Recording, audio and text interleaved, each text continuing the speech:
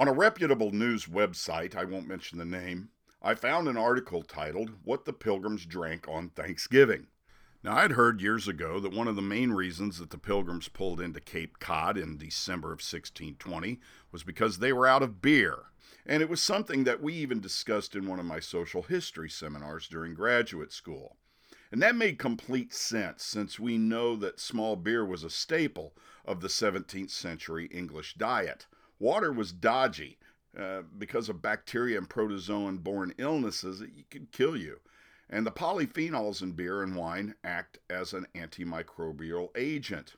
Even at levels as low as 2% alcohol by volume, what is called small beer, it has a sufficient amount of these polyphenols to inhibit any dangerous microbial diseases. The one problem with low ABV beers is that they spoil pretty quickly, so surviving a transatlantic voyage in a sailing ship would be a problem on its own. By the time the Mayflower reached the eastern seaboard, more than likely the beer had all been drank or it had spoiled. So I was pretty sure that this article from 2013 that I read was going to say that beer was what the Pilgrims drank at the first Thanksgiving. But no, that's not what this author said. I won't call this writer out, but they claimed that hard apple cider was what the Pilgrims drank at the first Thanksgiving. This person, she wrote, and this is a quote, "During the middle of this golden age of cider consumption." I don't know why she thought this was the golden age of cider consumption. In 1620, the Pilgrims landed at Plymouth Rock. Several species of apples grew in the area: garland, sweet crab, prairie crab, southern crab, making it likely that the Pilgrims brewed their own cider, and American-bound English ships would have also provided a steady supply as well. Okay, there's a lot of problems with this statement, and it goes back to my theory of historic myopia, which I believe this author is suffering from. First, crab apples and those very few apple species that are native to North America make terrible cider. Now, eventually, apple orchards were planted at Plymouth, but it was the following year that they were planted, and they would have taken many years before they bore fruit in any quantity enough to make cider. There is no record of there being a cider press in the plantation's inventory records, and the one reason that the colony almost collapsed in that first year was because there weren't any relief supplies shipped to them from England. So there was no steady supply of cider, as the author mentions. But the most reliable sources we have regarding that first Thanksgiving comes from first-hand accounts of two men, both of whom kept journals.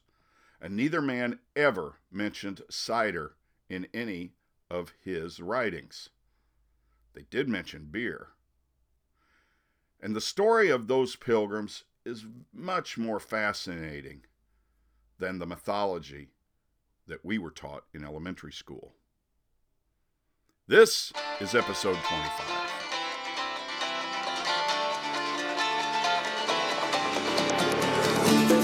Welcome to the Brews Traveler, exploring the craft beer scene across North America, one craft brewery at a time.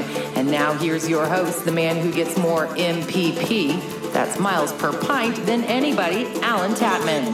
Hello, everybody, and happy Thanksgiving to all. I hope you're having a great holiday week with your family and friends, and sharing lots of good food. I know we will be over the next couple of days.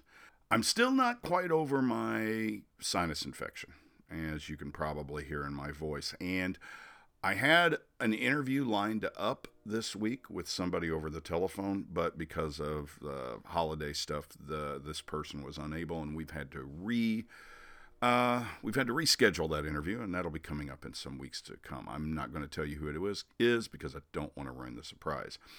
So anyway, I thought this week I would do another redo of one of my history podcasts. This is the story of Thanksgiving, the first Thanksgiving. And I think if you don't know the facts behind the Pilgrims and the first Thanksgiving, you're going to find this pretty fascinating. Now, it's a bit of a long story because you got to get into some background with this story. One of the things I specialized when I was in graduate school on colonial North America and frontier history. And so I did quite a bit of research. Back at one time, I wrote a paper on early English colonies. And so I gleaned a lot of the information that I used in that from way back when in putting together this episode. So I hope you enjoy it. Again, this is history, and I'll talk to you on the other end. Bye. I'm Alan Tatman, and because no good story ever began with, this one time we were eating a salad, this is history, the story of alcohol. Now, faith is the substance of things hoped for, the evidence of things not seen. By faith, the elders obtained good report, and through faith, we understand that the worlds were framed by God. Abel, Enoch, Noah, Abraham, Sarah, these all died in faith, not having received the promises, but having seen them afar off, and being persuaded of them, and embracing them, and confessing that they were but strangers and pilgrims upon the earth. Those are the words of William Bradford, a religious and civil leader with the Pilgrims, who eventually became governor of Plymouth Colony. And it is in that passage that he explains why they happened to come upon this incredible journey that has since captured the imagination and formed the identity of millions who call themselves American. Bradford, as did most of his fellow Plymouth Pilgrims, saw themselves and their movement as a continuation of God's command, like that to the patriarchs of the Old Testament, to go forth, create a nation of the chosen, the true believers, the true followers of the faith, and that the reward may not be theirs, but only the promise of a reward in eternity. The Pilgrims knew that they were on a journey through this world towards heaven. They didn't know how they were going to get there. They were but humble travelers, pilgrims through this world, led by the hand of God.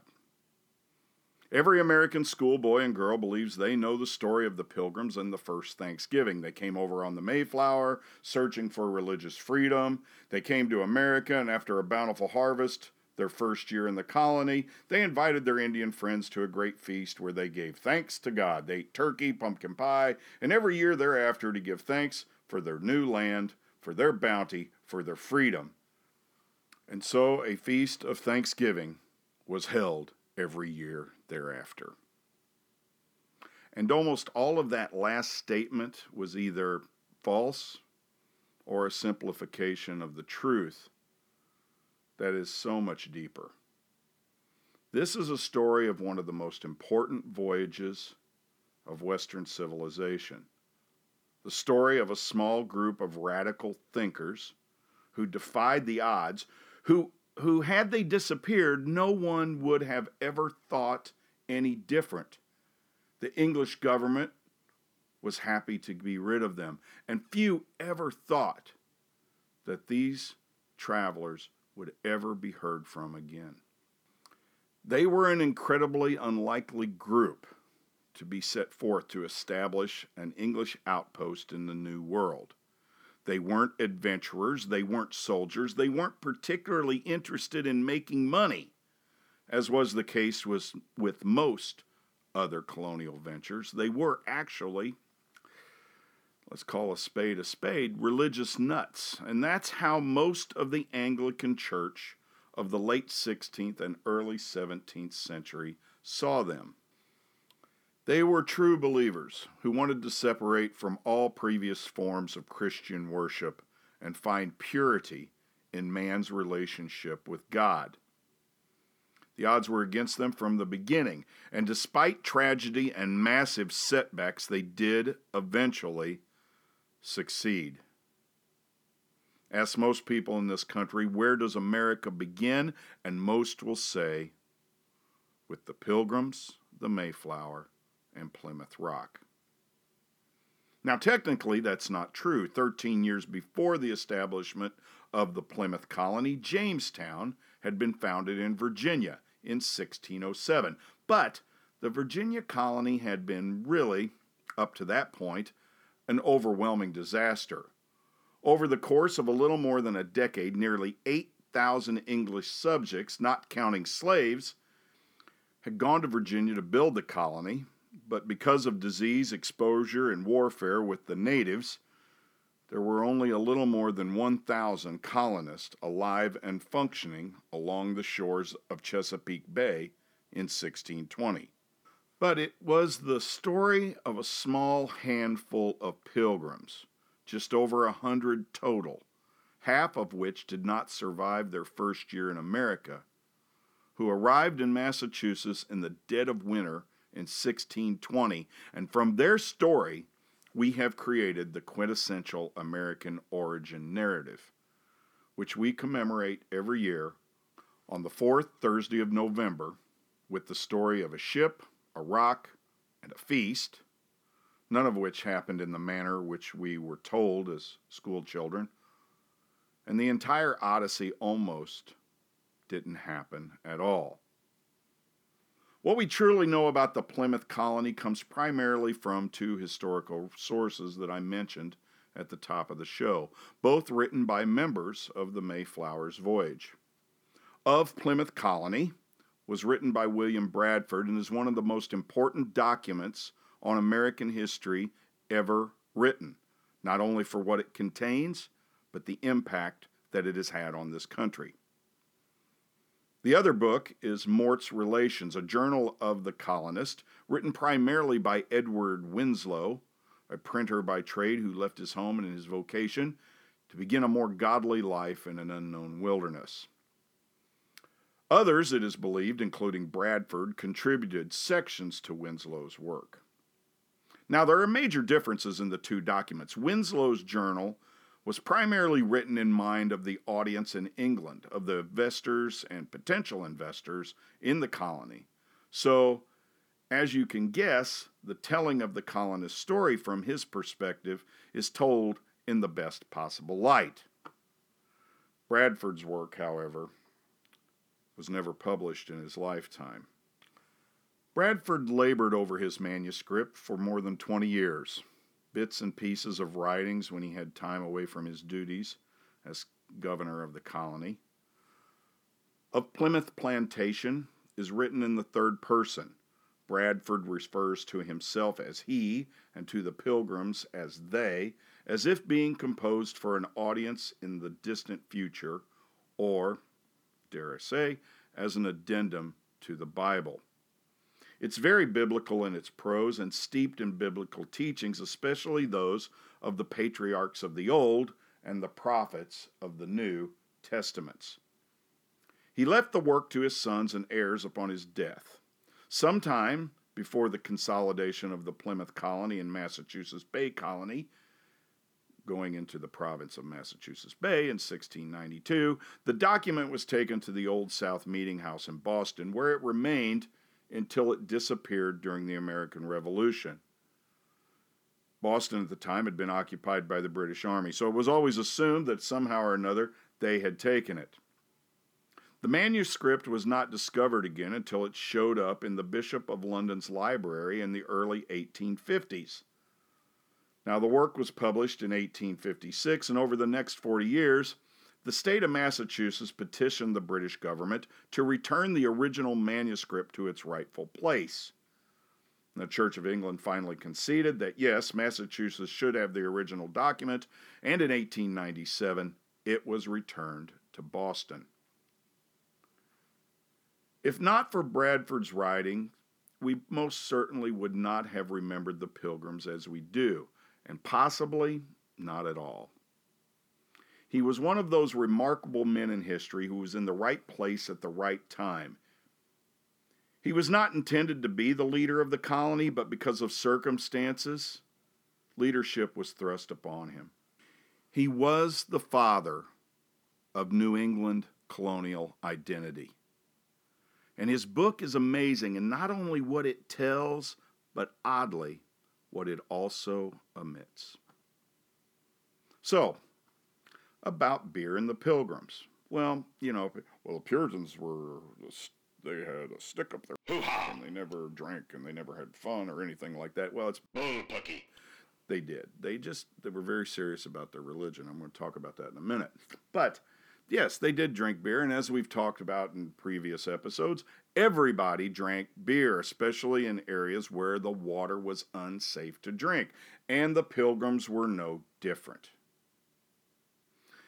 But what do these two documents say or don't say about the original premise of this episode?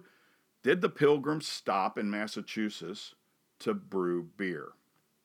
Well, before we go to that, we first need to kind of look at the circumstances that brought these people to North America in the first place. In the late 1500s, there was a puritanical movement afoot in the Protestant Church of England. Now, when Henry VIII died, who was the father of the Church of England, his son from his third marriage to Jane Seymour, she died in childbirth, Edward VI, he was a sickly boy of 10. He came to the throne. Edward's reign maintained that the Church of England was the religion of state. But when he died only 6 years later in 1553, his sister, Mary Tudor, the daughter of Henry's first wife, Catherine of Aragon, the gal who he divorced, which caused the split between England and Rome to begin with, she came to the throne and she reinstated Catholicism as the religion of England. Now, some of you out there who know your English history, you're saying, hey, what about Lady Jane Grey? And for those of you who don't know the story of Lady Jane Grey, I am going to tell you one of the saddest tales ever in the history of English monarchy. Lady Jane was Henry VIII's niece, the daughter of his sister, and also a Protestant. Now, when 16-year-old Edward was on his deathbed, his ministers drafted a document called My Device for Succession, which declared both Mary and Elizabeth, his half-sisters, of course, Mary was the daughter of Catherine, Elizabeth was the daughter of Anne Boleyn, who lost her head. Anyway, he declared that they were illegitimate and false claimants to the throne because their mothers, one, in Catherine's case, had been divorced from the king, and B, in Elizabeth's case, her mother had been found guilty of treason and had been executed. So, Edward named his cousin, Lady Jane Grey, a Protestant, as his successor to the throne. Edward died on July 6, 1553, but the Privy Council, fearing a coup by either Mary or Elizabeth, did not publicly announce the passing of the king for 4 days. The day before they did make the announcement, on July 9th, Lady Jane was informed that she was to be the queen, which she protested, saying she did not want to be the monarch, but the Privy Council was insistent. On July 10th, she was publicly proclaimed queen and taken to the Tower of London for her security until the coronation ceremony could be held. She was accompanied by her husband, Lord Guilford Dudley. Meanwhile, Mary had been raising an army, along with support from many of the members of the House of Lords, and they marched on London. Realizing the immense support that Mary had not only with the House of Lords, but with the people of England, especially those around London, the Privy Council, as politicians are so wont to do, quickly switched allegiances and proclaimed that Mary would be queen on July 19th. So in fact, Lady Jane had been the first de facto queen of England for 9 days, although she did nothing during her reign. And her story doesn't end there. Since she was already in the tower, supposedly for her safekeeping, Mary ordered that she be kept there along with her husband to await the royal verdict regarding her actions. In September, Mary was declared the rightful Queen of England, France, and Ireland, and Lady Jane was proclaimed to be an usurper and a traitor, although she had nothing to do with the political machinations that had been set forth. Lady Jane Grey was charged with high treason as were those who worked to put her on the throne. And then, on February 12th of 1554, by sentence proclaimed by Queen Mary, first Dudley was taken from his chamber to Tower Hill, where he was beheaded. His torso and head were then paraded past Jane's chamber so she could see her husband's lifeless remains. Then she was taken herself out onto the Tower Green, where she was allowed to, and she did confess her sin of treason, fearing for her soul. She was given last rites, and then her head was also taken from her shoulders. And Queen Mary was just getting started. She rounded up any and all who had conspired to keep her from the throne. And over the course of her 5-year reign, Mary had 284 people burned alive at the stake. Not hanged, not beheaded. Burned at the stake as traitors to England and as heretics against the Catholic Church. It was this series of executions that earned her the famous name, Bloody Mary. Under penalty of death, Mary also demanded that all of her ministers and members of Parliament also adhere to the Catholic faith. And for most politicians who saw little difference in Catholicism and High Anglicanism, this wasn't any big deal, but it was for those Anglicans who wanted to reform the church. You see, these people had what was for them a very real choice. That today, we don't always see a distinction in this. For example, other than the most radical versions of Christianity, most followers of the religion accept other faiths as equals. Today, the clergy of various denominations work together for the betterment of all in the community. It's considered the right thing to do, but this was not the case in the 16th and 17th centuries in Europe. You had two choices. You could adhere to the religion of state, or you could adhere to what you thought was the true faith, being sure that you would receive your reward in the afterlife. But that choice in this world could lead to your death.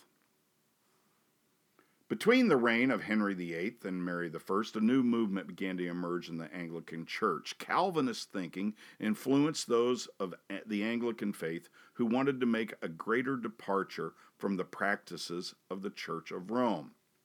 Called Puritanism, it saw an open, unfettered, and flourishing growth during the short reign of Edward VI, and then the movement went underground during Mary's rule.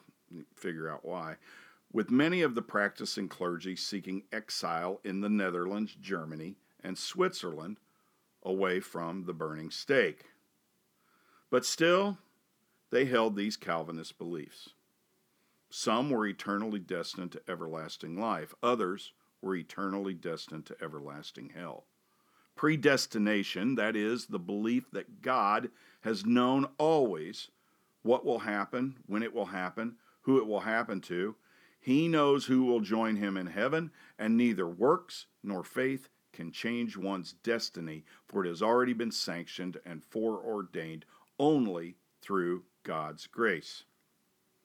Those who are not predestined in this life shall forever be damned for their sins. And the true faith of the elect, that is, those who are predestined to be with God eternally, their faith never fails finally or totally. Only a true believer has everlasting salvation, and only God knows who the true believers are. In other words, you and I couldn't walk around and say, well, they're a believer, because no one knows. And it would be arrogant to assume that you did. Only God knows. God's grace is not communicated to all men, no matter what they might do. And it's not in the individual's will or in his power to be saved. That only happens through the grace of God. Now, all of these are pretty radical teachings for the times. Basically, it threatened the power structure of the monarch, in the case of England, or the papacy, in the case of Catholicism. it threatened their power to control the fate of their subjects through state-sponsored religion. Many in the Puritan movement thought that with the death of Queen Mary in 1558 and the ascension of her half-sister Elizabeth, who was a Protestant, that like under Edward, they would be allowed to openly worship in their own fashion without interference from the monarchy. But they were wrong. Elizabeth worried of the threat of a Catholic crusade against heretical England, and therefore sought a Protestant solution that would not offend Catholics too greatly while addressing the desires of the English Protestants.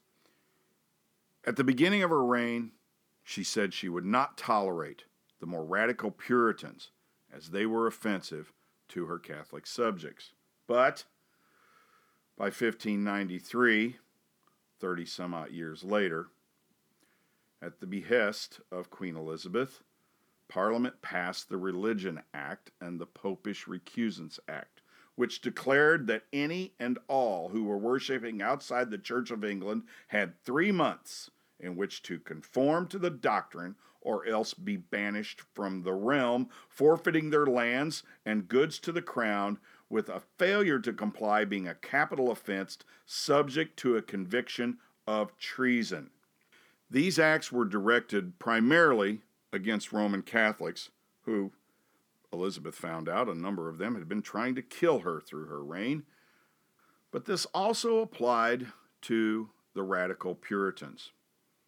Although no Puritans were ever executed under these laws during Queen Elizabeth's reign, they did remain on the books, and it was a constant threat and a source of anxiety to those who followed the puritanical teachings. From this environment emerges a second Puritan movement, a more radical movement that sought not to reform the Church of England, that is, purify it from within, but to leave it entirely. In other words, to separate from the church. These people were known as separatists, and nowhere in England were their numbers stronger than in northern Nottinghamshire, 150 miles from London. There were 4 key figures from the villages of this county who greatly influenced the movement. Ministers John Robinson in Gainsborough, William Brewster in Scrooby, Richard Clifton at Babworth, and a young man named William Bradford, born in Austerfield in 1590, only 3 miles from Scrooby. Born into a family of yeoman farmers, Bradford's childhood was a tragedy. Nearly everyone in his family died before he reached the age of 12. His father when he was 1, his paternal grandfather when he was 6, his mother when he was 7, his sister, and maternal grandfather when he was 12. He was sent to live with an uncle, but he became ill and bedridden that same year, unable to work, lonely for having lost all whom he had loved. He was an intelligent boy, and he sought comfort in the Bible, and the Scriptures changed him, in which he believed he could see the simplicity and purity of the original Christian values. And he felt that the congregation that he was a part of within the Anglican Church was corrupt and was moving away from God rather than toward him. When he became well enough, he went to the village of Babworth, where he heard the preachings of radical minister Richard Clifton. He soon after met William Brewster, the Cambridge-educated postmaster and bailiff of Scrooby, and among these men, along with John Robinson, Bradford felt he had found a spiritual home. Every week they would meet in private gatherings in different houses so as to not be discovered, and they would listen to Clifton and Robinson preach of the need to strip all man-made contrivances from worship and only practice that which was found in the Scriptures.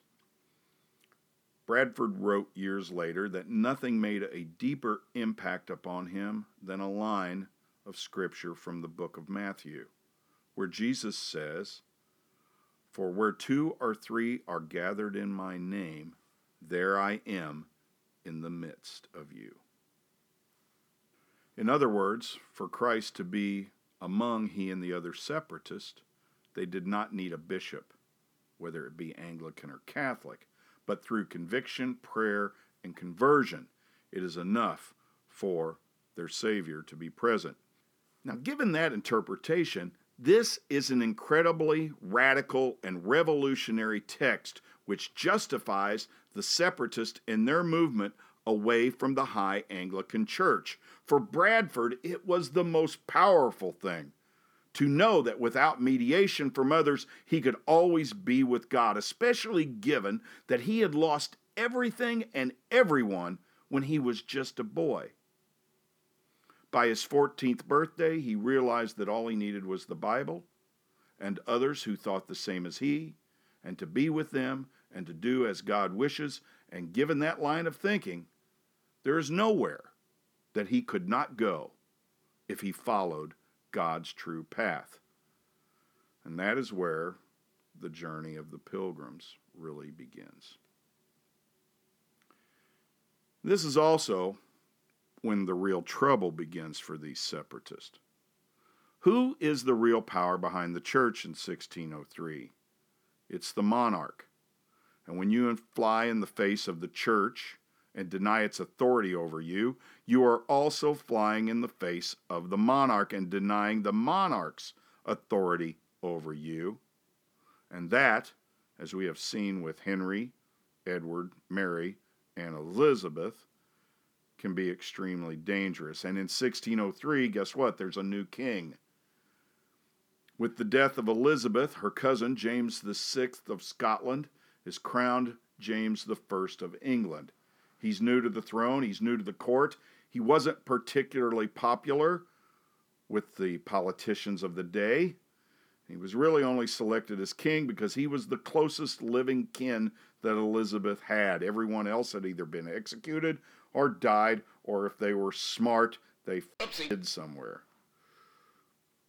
James immediately let it be known that there would be no welcome for dissenters in his kingdom. He was the head of the church, and that was that, where people had been able to get away with unorthodox practices concerning religion before. Those days were over. People were required to attend official church services or face the potential of being fined, perhaps as much as 20 pounds per annum, and in today's money, that's about $11,000. If you persisted, you could be jailed. If you even persisted after that, you could be killed. If you gathered in private, unsanctioned groups for religious service, you could be jailed, and these actions were all declared illegal, subversive, and traitorous. Now, I know this got a little heavy on the religious philosophy and everything right here, but there's a reason why I wanted to bring this up. First, one of the things that we take for granted here in the United States is the liberties that we live with today, 400 years after the time of the separatists. Now, we're not the only nation in the world that has religious freedom. Many others do. But we were one of the first. The story of the separatist, in part, is one of the reasons that we have the First Amendment to our Constitution. Congress shall make no law respecting an establishment of religion or prohibiting the free exercise thereof. Now, this also means we have the freedom for practicing no religion if we choose. But during the 16th and 17th century, in England and almost all of the European countries, but for one, and I'll get to that in a minute, if you practiced a different religion than that of the state, or you didn't tithe to the religion of the state, or you publicly proclaimed to be against the church of the state, agnostic, atheist, or anything else that wasn't the state religion, you could be executed. And a lot of people were. The second reason I wanted to talk about religion at this point was The children's story, which we are told about the Pilgrims, is just that, a children's story. The Pilgrims, yes, they wanted religious freedom, so they started their own country. That's what we're told. And I think you can tell it was much, much more than that. They wanted to live. They didn't just want a country. They wanted to live. They wanted to worship as they choose. And so, if they were to separate from the Church of England, to live and to do as they choose, they would have to leave England. And they looked south and east toward Holland. In 1607, Bradford's mentor, William Brewster, was fined and threatened with imprisonment if he continued to worship outside the sanctioned parameters of the Church of England as dictated by the king. And this was the time that the separatists knew it was time to leave England. Holland was a Protestant nation, very open and liberally thinking by the convictions of the day, and heavily opposed to the constraints of Catholicism, and had for years been in conflict with the Catholic nations of France and Spain. The separatists, they decided to go to Holland, but to leave, they would have to get permission from the monarchy, and according to the laws of the day, dissidents would not be given passage from port without permission of the king. On their first attempt to leave, the captain of the ship, whom they had already given money for their passage, he turned them over to authorities for the reward. The next year, in 1608, 16 men, including Bradford, managed to board a Dutch ship in Hull and sail to Holland. The authorities, on learning of the defections, arrested the wives and children of all the men that escaped, and they threw these women and children in jail. They were soon released when the fines were paid, and over the next year, quietly in small groups of 2 or 3 or a little more, they made their way by ship across the North Sea to Amsterdam, where they reunited with their family and friends. Upon hearing of these defections to Holland, James acquiesced. "Let them go," he said. "If they're happy, fine. We don't need them. Holland is our ally in the wars against the Catholics, and if these separatists want to live there and they're less trouble to us, so be it." And as far as the separatists were concerned, that should have been the end of their journey and the end of this story. But, being immigrants who had been only farmers, now living in a major city, the prospects for employment were minimal. Only William Brewster, as far as anyone knows, spoke any Dutch at all. The only jobs they could find were of the most menial task in the textile industry. In 1609, Brewster and Robinson moved their congregation south to the city of Leiden, a university town, which was in the heart of the Netherlands textile mills. They thought they would have a chance at better employment opportunities in Leiden, but only a few did, the rest having to still work in the factories in the textile industry 6 days a week from dawn until dusk. But for the first time in most of their lives, they were free to worship as they wished, according to what they believed to be God's law. But by 1617, almost a decade in Holland, they feared that their children were growing up Dutch. Even though they had left England, they still proudly saw themselves as English. The next year, 1618, rumors began to circulate that the Spanish, with the backing of the papacy, were preparing to invade the Netherlands. England's ambassador to the Dutch warned that the wars were inevitable. Europe was on the brink of what would become known as the 30 Years' War, a conflict that pitted Protestant Christianity against Roman Catholicism, and nearly every European country would eventually be involved.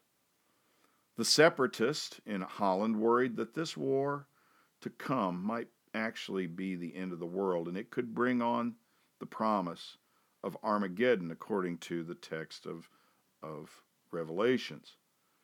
And they feared for the life of their church and its people, so they decided to move again, this time to America. And so the planning began. While still in Holland, they looked over maps and charts. They consulted with people that knew the geography of the New World, and they decided that they would settle on land at the mouth of the Hudson River in the northernmost part of the English-claimed lands of Virginia. Now, they first had to get a legal charter from the crown, the English crown, to settle there, and they also had to get permission to immigrate. None of them, as stated before, were adventurers, none were soldiers, none were explorers. They were farmers, and they were religious zealots, and they were naive, and they were open for exploitation. These were not wealthy people. They had a long list of things they didn't know how they were going to cover to make this endeavor work. Who were they going to hire to help them? How were they going to get a ship? Who would be their military officer? Where will we get the money to finance this endeavor?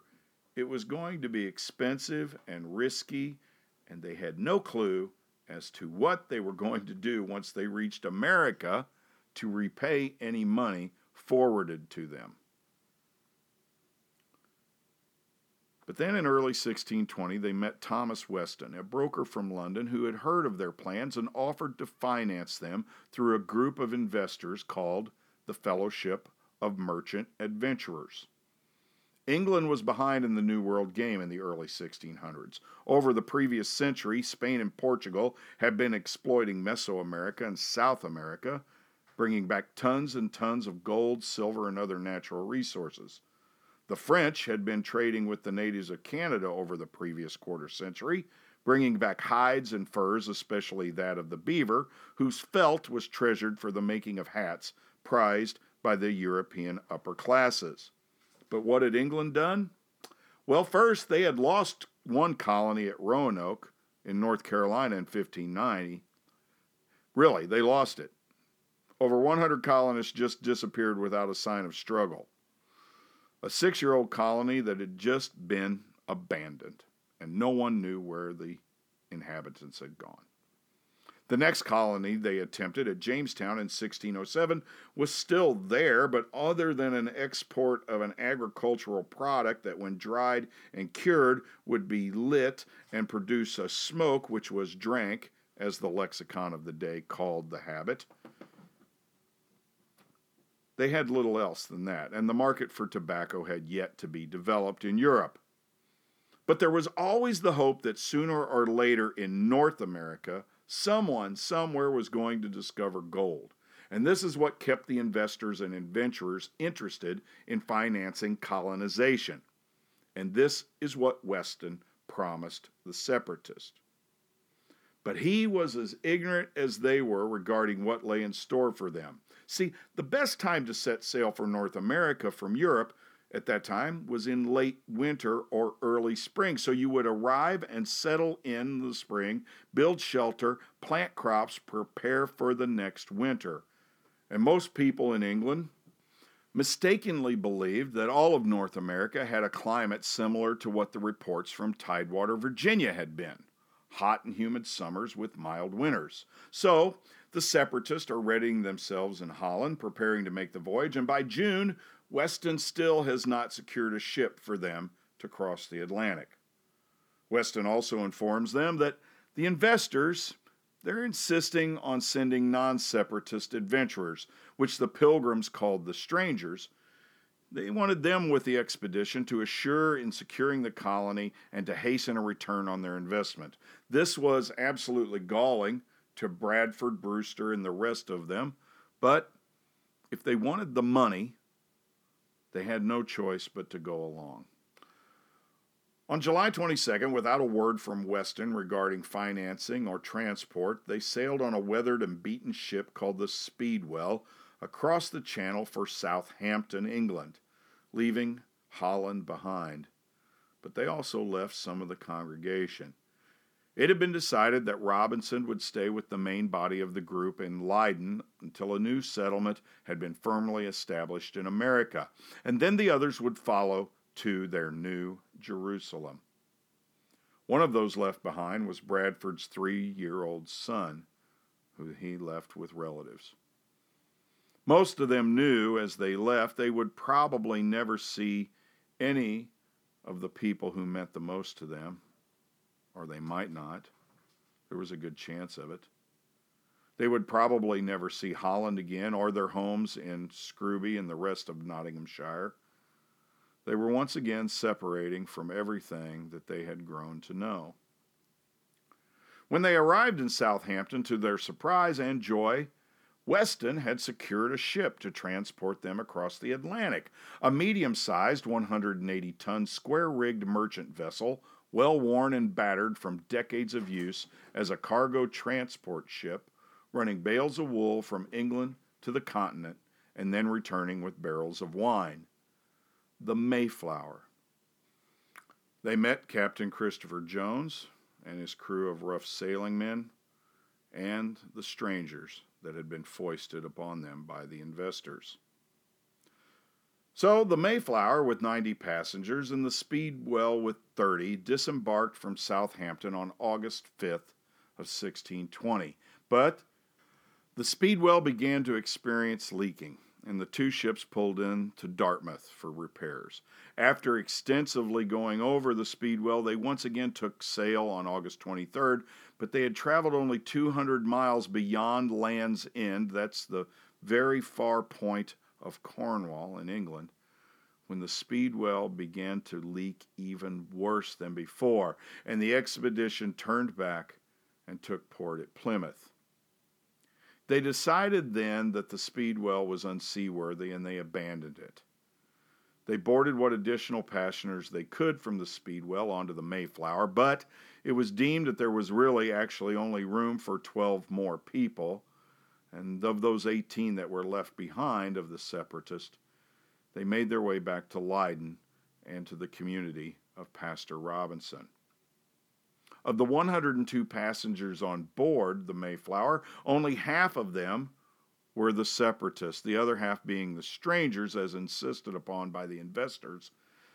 And Captain Jones's crew of 30 sailors, finally, on September 6th of 1620, they left Plymouth with, as Bradford stated, a prosperous wind taking them toward the sunset. But leaving in September was absolutely the worst time of year to be sailing for the New World in the 17th century. October and November bring on the first harsh gales of the autumn storms across the North Atlantic, and the coming winter, and fighting the prevailing headwinds out of the west and the Gulf Stream, the Mayflower made an average of only 2 miles an hour. Combined with the fact that they were undersupplied, we don't actually know what they brought because the cargo manifest never survived. We only know that they began to run low on essential provisions of the voyage. So being undersupplied, and add to the fact that the ship was overcrowded, their chances of success were minimal at best and perilous at worst. But on the morning of November 9th, with 2 passengers already dead and more people sick, the sailors sighted land, bluffs along the horizon shining in the dawn sunlight, the first land they had seen in 65 days. But to add to the illness aboard the ship, there was also disappointment. Captain Jones informed the passengers that the storm had blown the ship off course. They were just off of Cape Cod, 200 miles north of where they were supposed to have arrived. At first, they attempted to sail south towards the Hudson River, but the winds were driving from the south and attempting to push them onto the shoals in some of the most treacherous sailing along the North Atlantic coast. Jones finally said, enough. He turned the ship around, sailed around to Cape Cod into a relatively calm Cape Cod Bay, looking for whatever harbor he could find.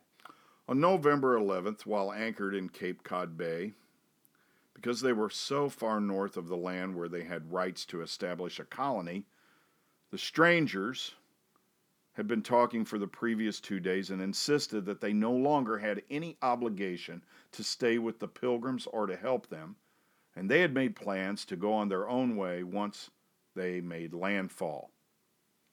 William Brewster drew up a contract called the Mayflower Compact, which outlined the obligations of all of the passengers of the ship and asked each man on board to honor those obligations with his signature.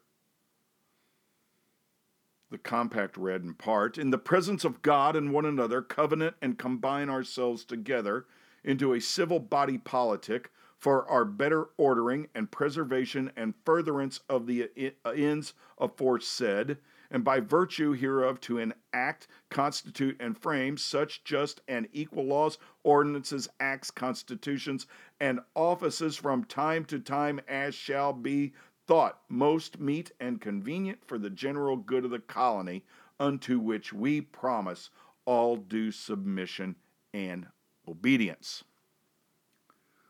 41 of the 46 male passengers signed the contract. Now, the significance of the Mayflower Compact, it is the first document drawn up in North America that recognizes that the consent of the governed is necessary when making law. And this is no small thing. Granted, all this is really is a contract, but it's one of the first important government documents in the history of British North America. Once the compact had been signed and agreed to, John Carver, the wealthiest member of the expedition, was elected governor of the colony before a single person had even set foot upon the New World. And this is where we get to the question of, did the Pilgrims have to get off of the Mayflower because they were running low on beer? I'm drinking whiskey tonight because I got a little bit of a sore throat. So anyway, the short answer to that question is yes, but they did not have to get off to brew more beer. Neither Bradford or Winslow write that in their books, but rather the passengers had to remove themselves from the ship because Captain Jones was worried that he was going to run out of beer, and he knew that he and his crew would need whatever beer was left to return to England. But the passengers, the Pilgrims and the strangers and the crew, still needed to drink. So on that day, they went ashore first to gather wood. That's the 11th of November, to get a little scout of Cape Cod. November 15th, led by the expedition's military leader, a stranger, he was not a pilgrim, Miles Standish, the passengers put ashore again on Cape Cod to try to find fresh water to drink, which they did from a creek. And Bradford wrote in his history that the fresh water was as pleasant as wine and beer before. So in other words, they were very thirsty. Winslow writes that at the time of the first going to land that we had some beer, butter, flesh, and other such victuals, but the supplies, he wrote, were growing low. On December 19th, Winslow remarks that the beer is much spent. He also commented that while on board the ship, particularly on Christmas Day, the captain did allow for a bit of beer, but he would not let any of the beer be taken to shore. Bradford also writes that as winter went on and the people became ill, Captain Jones conceded that those sick should have beer to drink, even if it meant he and his crew would have to return with fresh water to drink in their empty beer cask on the way back to England. So, here's what this tells me. 1, the story of the Pilgrims having to land because they needed to brew more beer is bullshit. It's not true. The other thing is these passages that I've read here tell me that the first winter they either did not have malted grain or were reluctant to take any grain from the stores that they had to brew any beer, having decided that the water that they found, the fresh water, was good enough that they could safely drink it without worrying about it making them sick. And it wasn't the water that was going to make them sick. More on that in a minute. So where did this story of the Pilgrims needing to stop to brew beer come from? I'll be honest with you, I couldn't find an answer. It's just another one of those things out there that everybody believes seems to have happened when it didn't. My guess is somebody misinterpreted the reading of these passages written by Bradford and Winslow into thinking that, oh, that's it, they needed beer. But they did need beer, but they didn't have a way to brew any. Apparently not. And I could end this week's episode right here. I've answered the question of why did the Pilgrims have to stop to get beer. But you know what? The adventures of these people is just beginning at this point. This is going to be a long episode, but I think it's worth it. When the first party went ashore on November 15th, they spotted a small party of natives along the beach that were looking upon them. But when they tried to pursue them, the natives quickly disappeared into the woods. In the area of Cape Cod, in what is today southeastern Massachusetts, there were a number of indigenous tribes at the time: the Wampanoag, the Massachusetts, the Nipmuc, the Narragansett, the Pequot, the Nyatic, the Mohegan. Anthropologists and ethnohistorians believe that at one time there may have been as many as 70 villages in the area, and perhaps a population as high as 70,000 people. But in 1616, just 4 years before the Pilgrims arrived, a plague had gone through the tribes, introduced to them by European fishermen. And by the time the Pilgrims arrived, just 4 years later, 50 to 90% of the native population in the area had died, wiped out, leaving an empty wasteland. When the Pilgrims went out on their scouting missions, they found clearings and village sites where there were human skeletons scattered everywhere. The plague had been so devastating that there had not been anyone left to take care of the remains. There were still Indians in the area, but being winter, they had moved far inland away from the ocean to more sheltered village sites. But they had left caches of buried corn that the Pilgrims found and they took for themselves to eat.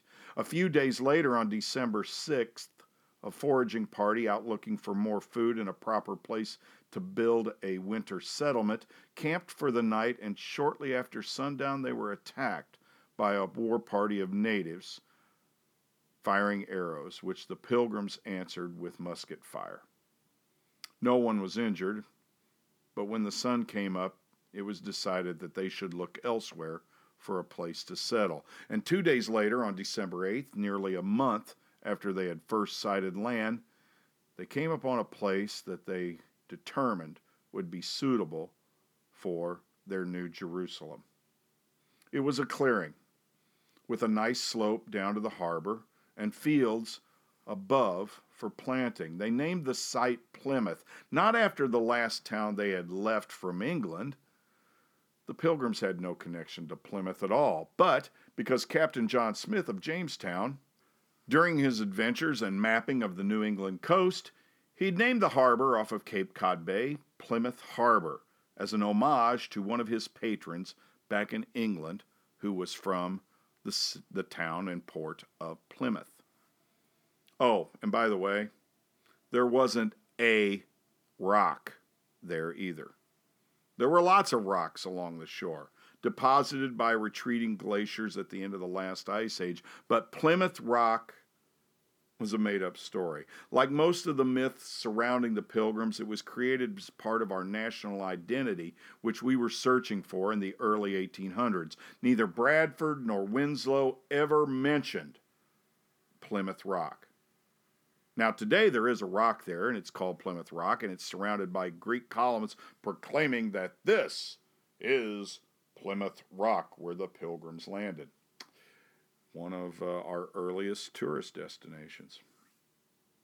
The reason that Plymouth was such a suitable site for settlement is because it had been a settlement before. The Wampanoag people had a village there that was perhaps hit harder than any other of the native villages during the plague of 1616, Patuxet. The surrounding natives, still alive, would have thought the Pilgrims were insane to settle on a place where there had been so much death and loss. The scouting party sailed back to the Mayflower to tell the others, "We have found the perfect site for our settlement." But those on the Mayflower also had news for the returning William Bradford.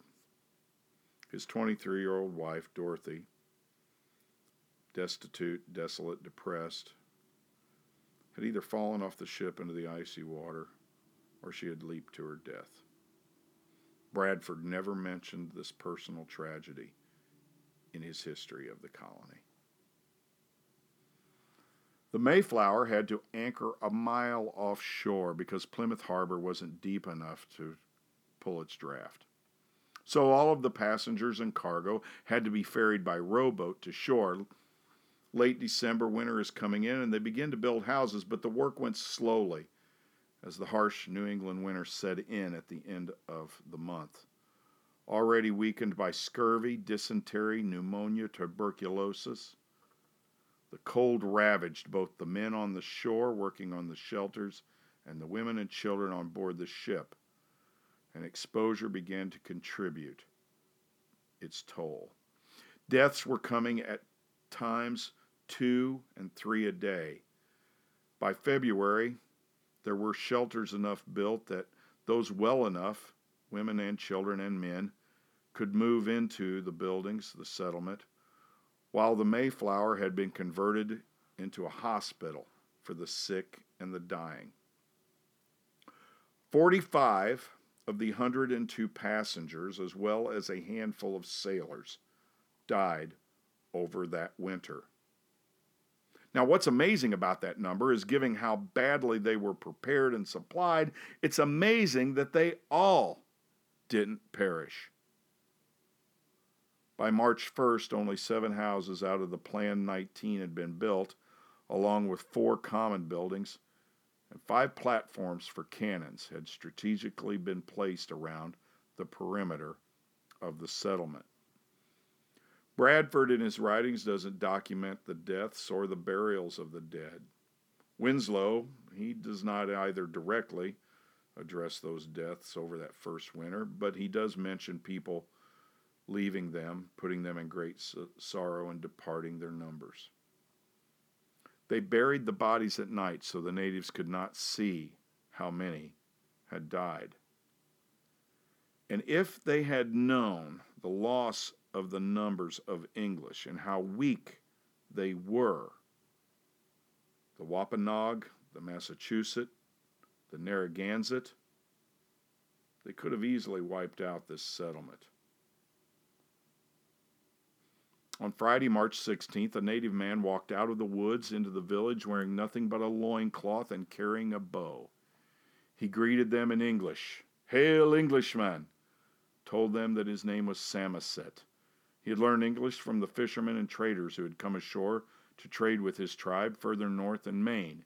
He asked for beer, but Winslow writes that at the time they had none, and they gave him water instead. He told them that where they were living had once been a village called Patuxet, and that one of the sachem, or chiefs of the Wampanoag people, a man named Massasoit, would like to meet with them and possibly form an alliance. 4 days later, Samoset returned with Massasoit, a group of warriors, and another man named Tesquantum, the English called Squanto, who was the only living person who had ever once lived in Patuxet. But Massasoit and Tesquantum were wary of the English. Massasoit's people had been attacked by English adventurers before, and Tesquantum, he had been abducted by the English 7 years earlier, but had returned as a guide for another English adventurers' party, and he managed to escape and now lived as a guest among Massasoit's people. An agreement was made between the two peoples, with Tesquantum and Samoset interpreting. They agreed to aid each other into protection if the other would ever come under attack from another tribe, and not to harm the other's people. It was also agreed that Tisquantum would stay to assist the struggling settlers with establishing their colony. Now, the obvious benefits to the English are plain to see. They barely survived through that first winter. Their numbers were devastated, and without the help of the Wampanoag, they could easily be wiped out, if not by disease, starvation, or exposure, an attack from the Narragansett or Massachusetts tribes. Now, the Wampanoag they were also weakened by the plague from just 5 years before, and the Narragansett were in a position to wipe them out and take their lands. Ironically, the only reason that Tisquantum survived the plague that destroyed Patuxet is because he had been abducted 2 years before the sickness had arrived. And when he returned, he was the sole survivor of that community. On April 5th, the Pilgrims gathered on the shore of Plymouth Harbor to watch the Mayflower set sail back to England with an empty hold and a severely depleted crew. That was the last voyage that the Mayflower would ever take. The Pilgrims' only anchor and lifeline was gone back to England. Within the year, Captain Jones had died, and 2 years later, while moored on the Thames River, rotting away, the Mayflower, one of the most important ships in the history of America, was sold for scrap.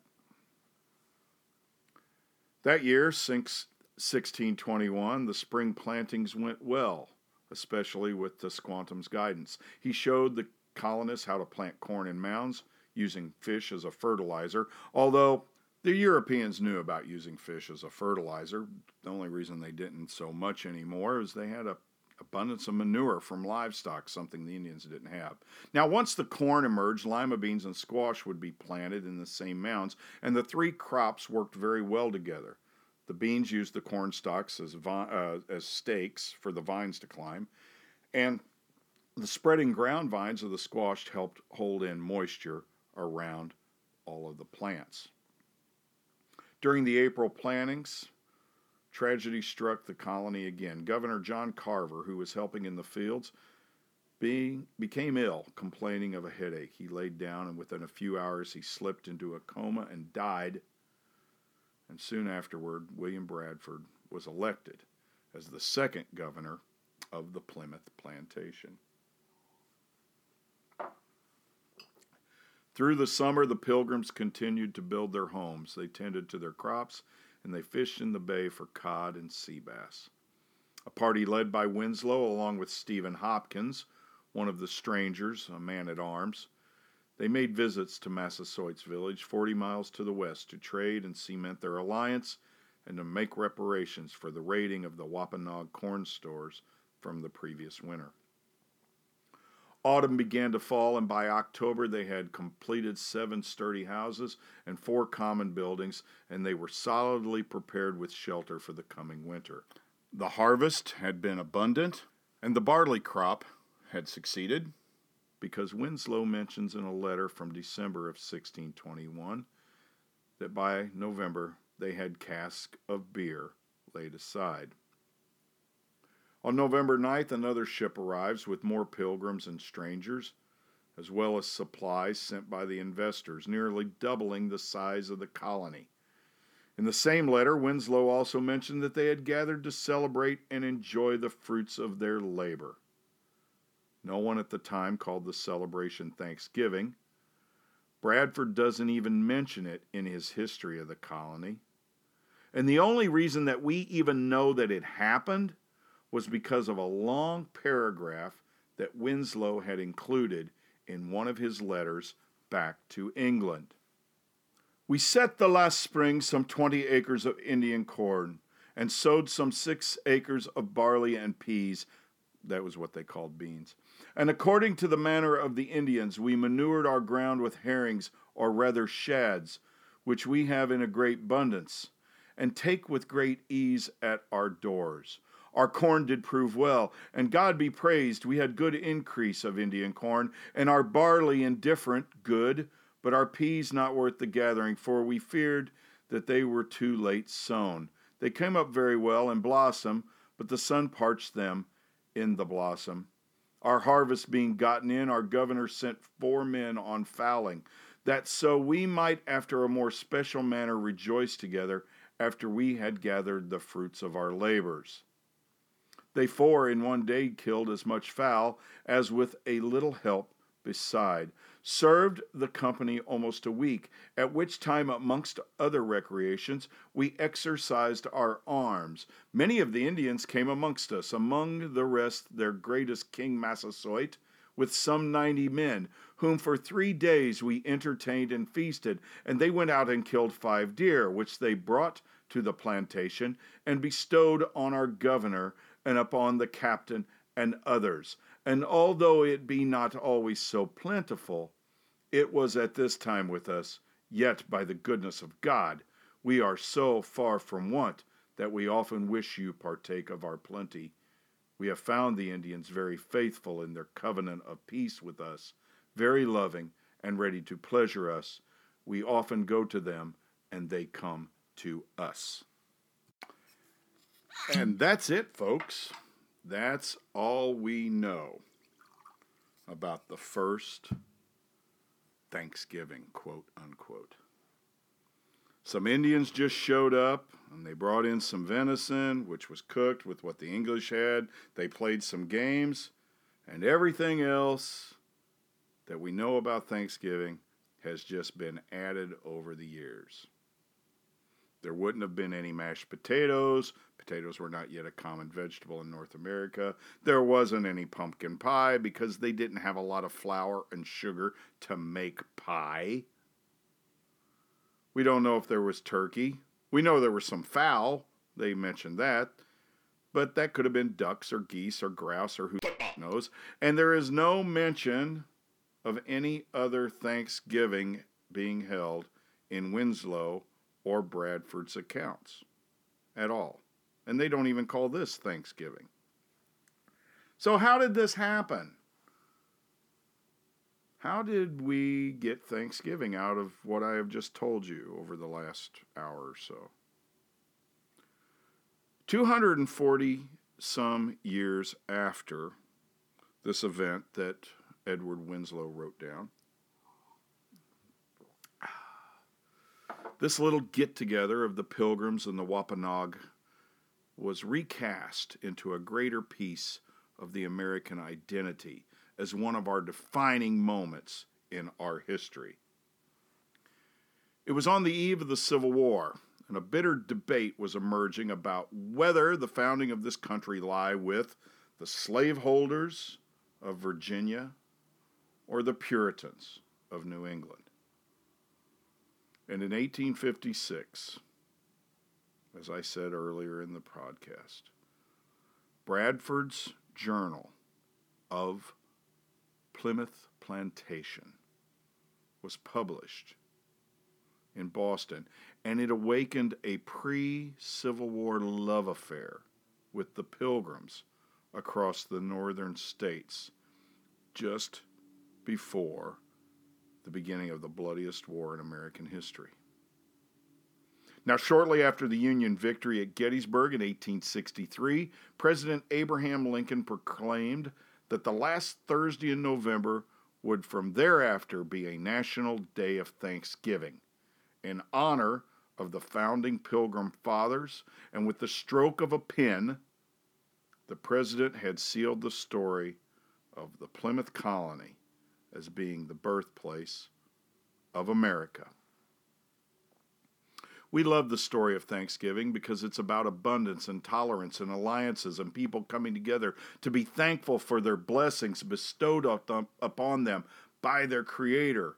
But the true meaning, if you look beyond all of that fluff that's been added, the true meaning of the story is lost to most of us. These people, these English colonists and the Wampanoags, if they were thankful for anything on that day in Plymouth Colony in 1621, if they were thankful for anything, it was that they survived Very easily, that could have never happened for either one of those groups. At the time, they were coming out of a terrible period of mourning and grief and loss. But we today don't think about what they lost or what they sacrificed. We think about what they gained, or actually, we think about what we've gained because of them. In December of 1621, rumors began abounding that the Narragansett and the Massachusetts tribe were going to attack the Pilgrims. A defensive wall was built around the settlement. The next February, a splinter group of Wampanoag attacked Massasoit and his people, and Miles Standish came to Massasoit's relief, leading a body of Pilgrims against the enemies and destroying Massasoit's rebels. In 1622, a new colony was established 25 miles north of Plymouth. It was a trading colony. It was also set up by the same investment group that had sponsored Plymouth. Massasoit had heard word that the Massachusetts were planning to attack this new outpost, and he warned the Plymouth colony. And again, Captain Miles Standish, he took action, and he went north to this new colony. And he convinced the Massachusetts chief, Wittawamut, to come to the post, and they would have a parley. And once they got Wittawamut into the post, behind locked doors, they killed him. They cut off his head, they put it on a pike, they took it back to Plymouth, where it was placed atop the blockhouse, where it remained for many years, as a warning to all of the natives not to fuck with the colonists. Massasoit saw this move as great strength on the part of the English, and he and the Wampanoags remained loyal to the Plymouth colony, and later the Massachusetts Bay colony, and to all of the English settlements of New England during the Sachem's lifetime. In 1646, Edward Winslow returned to England to fight with Oliver Cromwell in the English Civil War. Winslow never returned to Plymouth, and he died at sea in 1655. William Bradford, who had been governor of the Plymouth colony for 31 of the 37 years he had lived in the New World, he died in 1657. He was buried on the summit of Burial Hill near his mentor and friend, William Brewster. It was only 4 years later, in 1661, that his friend and ally for nearly 40 years, possibly the one man who did more for the success of the English in New England, Massasoit, Sachem of the Wampanoag. He died peacefully in his village. By 1675, 18 years after Bradford's death, there were more than 70,000 English settlers living in 110 towns along the New England coast. At that same time, there were fewer than 20,000 natives living in New England, and the Wampanoag, well, there were only about 1,000 of them left by this time.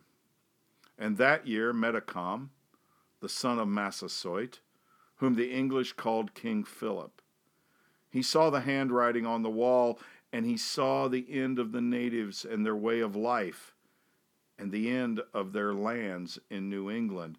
And despite all that his father had done for the English, he saw that the natives' days were numbered. He led an army of united native tribes against the English in an attempt to push the colonists out of their ancestral lands before their world was completely devastated. King Philip lost that war. He was defeated.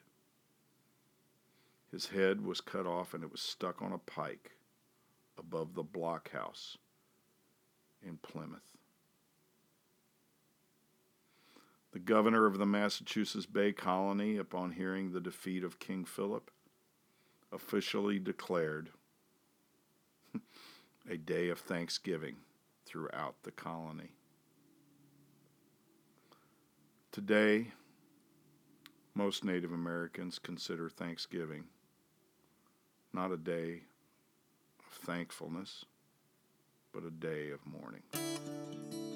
You've been listening to The Bruised Traveler. Follow us on Facebook, Twitter, and Instagram, or check out our blog on website thebruisedtraveler.com. Cheers! Thanks again, folks, for listening. Please check us out over on Facebook at The Bruised Traveler Podcast. And go over to iTunes, subscribe, give us a 5-star rating, glowing review. You can also find us on Instagram at The Bruised Traveler Podcast.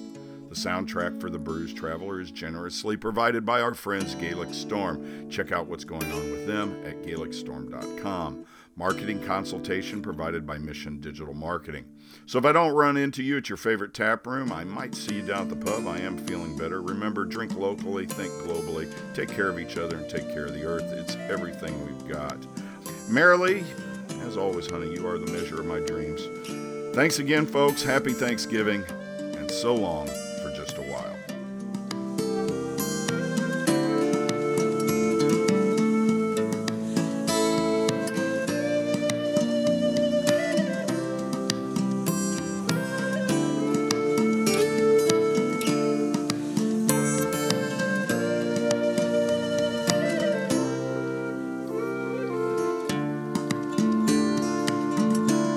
Now black is the color of my true love's hair.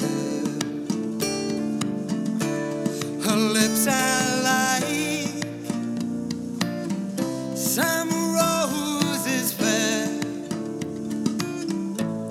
The sweetest smile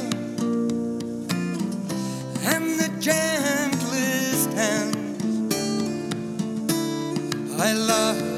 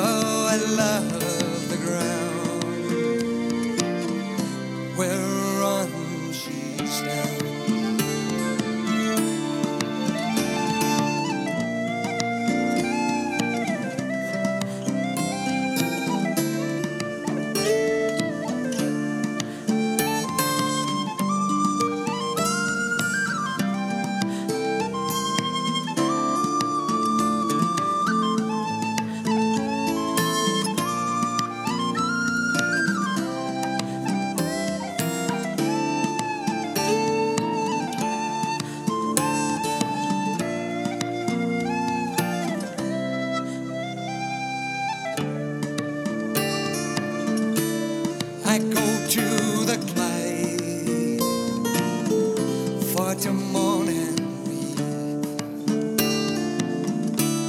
for satisfied I never can be. I write her letters, just a few short lines, and suffer death 1,000 times.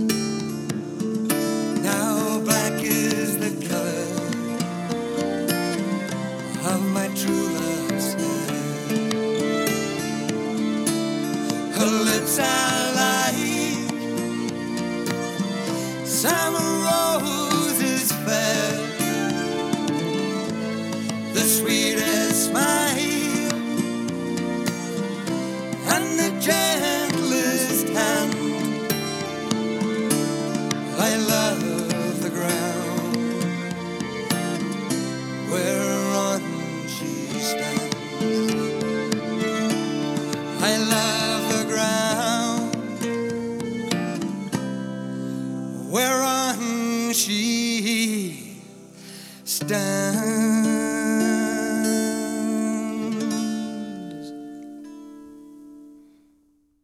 I celebrated Thanksgiving the old-fashioned way. I invited everyone in my neighborhood to my house.